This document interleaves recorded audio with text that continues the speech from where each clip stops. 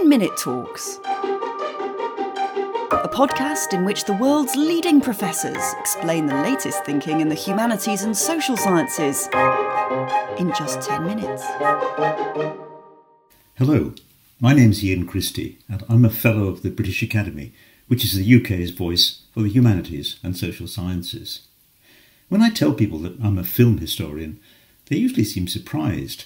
Mostly, I think, because it doesn't sound like a real job or profession. You mean you just spend your time watching and maybe doing research about films? Sometimes I help them out by saying that it certainly wasn't a career option when I was young. Of course, people watched films in the 1950s and 60s. Many more of them went to the cinema than do today. And I was one of those who went to the cinema, first on Saturday mornings when I was very young, and then as often as I could when I was older. And of course, I started watching films on television, although my parents didn't have one until I'd become a college student. But this talk isn't about how I became a film historian. What I want to do in 10 minutes is tell you something of what I've discovered about how seeing films really does influence many of us, perhaps in surprising ways. So, apart from writing about films and the people who make them, and teaching about cinema and its history, I've been lucky enough to contribute to some real research on this subject. And I say real research in case you think it's just based on my own enthusiasms for, let's say, the films of Powell and Pressburger, or Sergei Eisenstein, or Aardman Animation. Nearly 10 years ago, the British Film Institute and the then UK Film Council commissioned a research project on how film contributes to the culture of the UK. And in fact, I was responsible for coming up with the title of our report, Opening Our Eyes. I'm not going to go into great detail about the findings of that study, which you can actually read online, but I am going to focus on some things we discovered by actually asking a huge cross-section of the UK population some questions.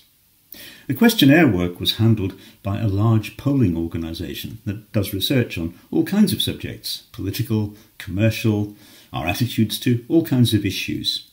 One thing I learned from the polling experts was how important it is not to lead the people you are asking to guess what answer you want to hear.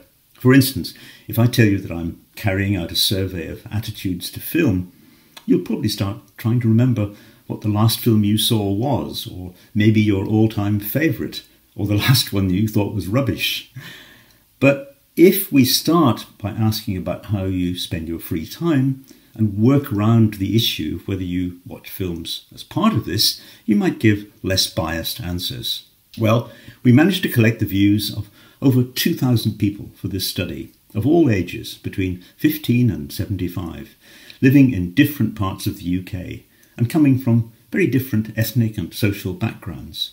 So when I tell you some of what we discovered, I think it counts as real knowledge, at least what was real and true back in 2012. For it's a constantly shifting subject, as I'm sure you'll all agree.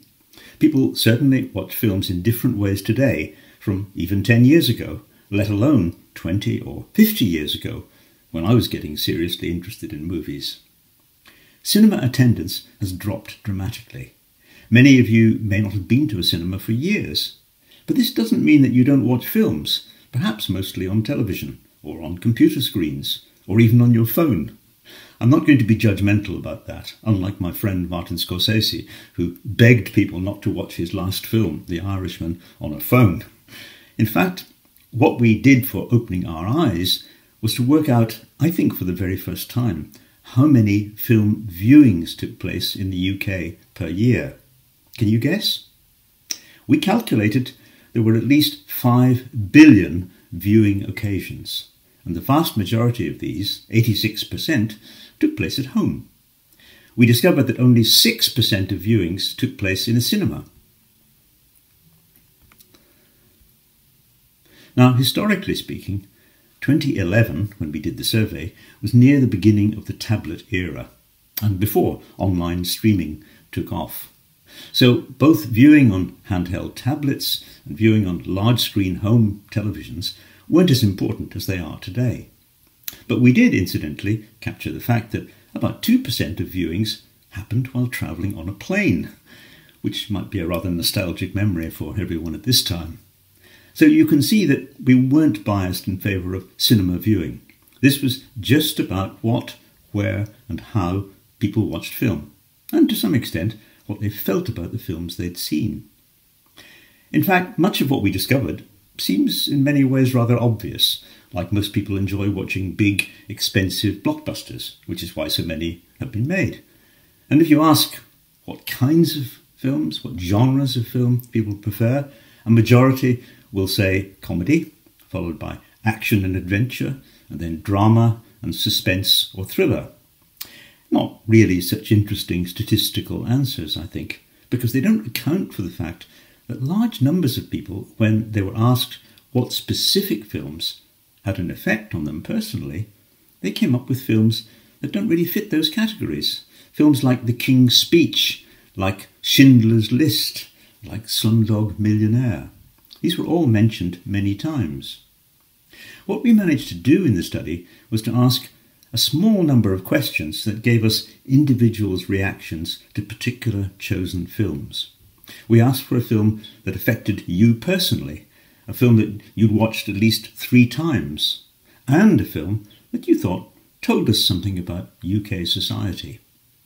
And, as I say, many of the answers were surprising. There'd been a lot of media attention paid to The King's Speech shortly before the survey, so that was very fresh in people's minds. Some of the reasons given were interesting, such as the insight that the film gave into what a speech impediment, such as King George VI had, meant as a disability. Schindler's List, turned out, had been seen by many people at school and left a lasting sense of the horror of life in Nazi Germany. And the top choice of film for what told us something about the condition of the UK at this time was Trainspotting. But in many ways, the most surprising choice was Avatar. You may remember that was a spectacular intergalactic adventure, and the first film widely seen in digital 3D. In fact, it persuaded a majority of cinemas to go digital. Many of our respondents were deeply impressed by the sense of immersion in a totally alien or unreal world, and some took its messages to heart. A woman who saw it with her fiancé remembered how it made us cry, reminding us of the horrid things humanity is doing. Others found it inspiring, showing how the native people of Pandora, the blue Na'vi, were fighting back against would-be colonisers. Others said it made them think about the need to protect the natural environment, and even about what kind of architecture could be created in such a setting. What I found interesting about these comments was that they went against the judgments of many film critics, who were frankly rather dismissive of Avatar and its messages, as well as its use of 3D to create an immersive experience. The film was, of course, hugely successful commercially, but I think what our study showed me was that critics and historians of popular entertainment shouldn't assume that they know what these works mean to their incredibly diverse audiences.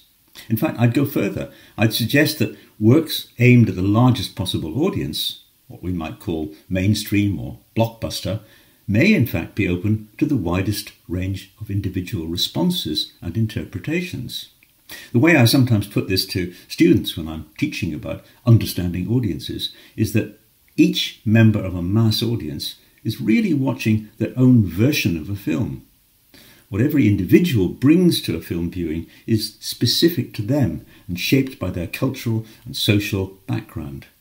Strangely, I suspect that what are sometimes called art house films aimed at smaller, more discerning audiences may not in fact offer such a wide spectrum of individual interpretation, even if they may be greater artistic achievements. What was clear from the Opening Our Eyes study was that films really can change how we think about things outside our day-to-day experience. They can give us role models which may influence how we behave in real life. They can be inspirational, and they can contribute to how we understand our place in the world. Most importantly, we shouldn't just assume that it's only serious films which have these effects. I made a radio programme some years ago in which we interviewed many people about their memory of seeing Disney's Bambi, often when they were a child. and what a lasting impact this had on many of them.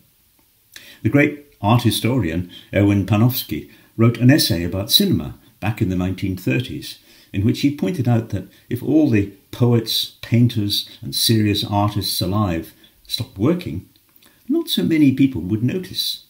But what if cinema stopped? The whole world would notice. That was nearly a century ago. But even in the era of domestic viewing that we live in, and specifically in the conditions we're living through at present, I think we can see his point. Thanks for listening to this British Academy podcast. Please subscribe, share and rate this series from wherever you get your podcasts. For more events and conversations, please visit www.thebritishacademy.ac.uk or find and follow us on Facebook, Instagram or Twitter.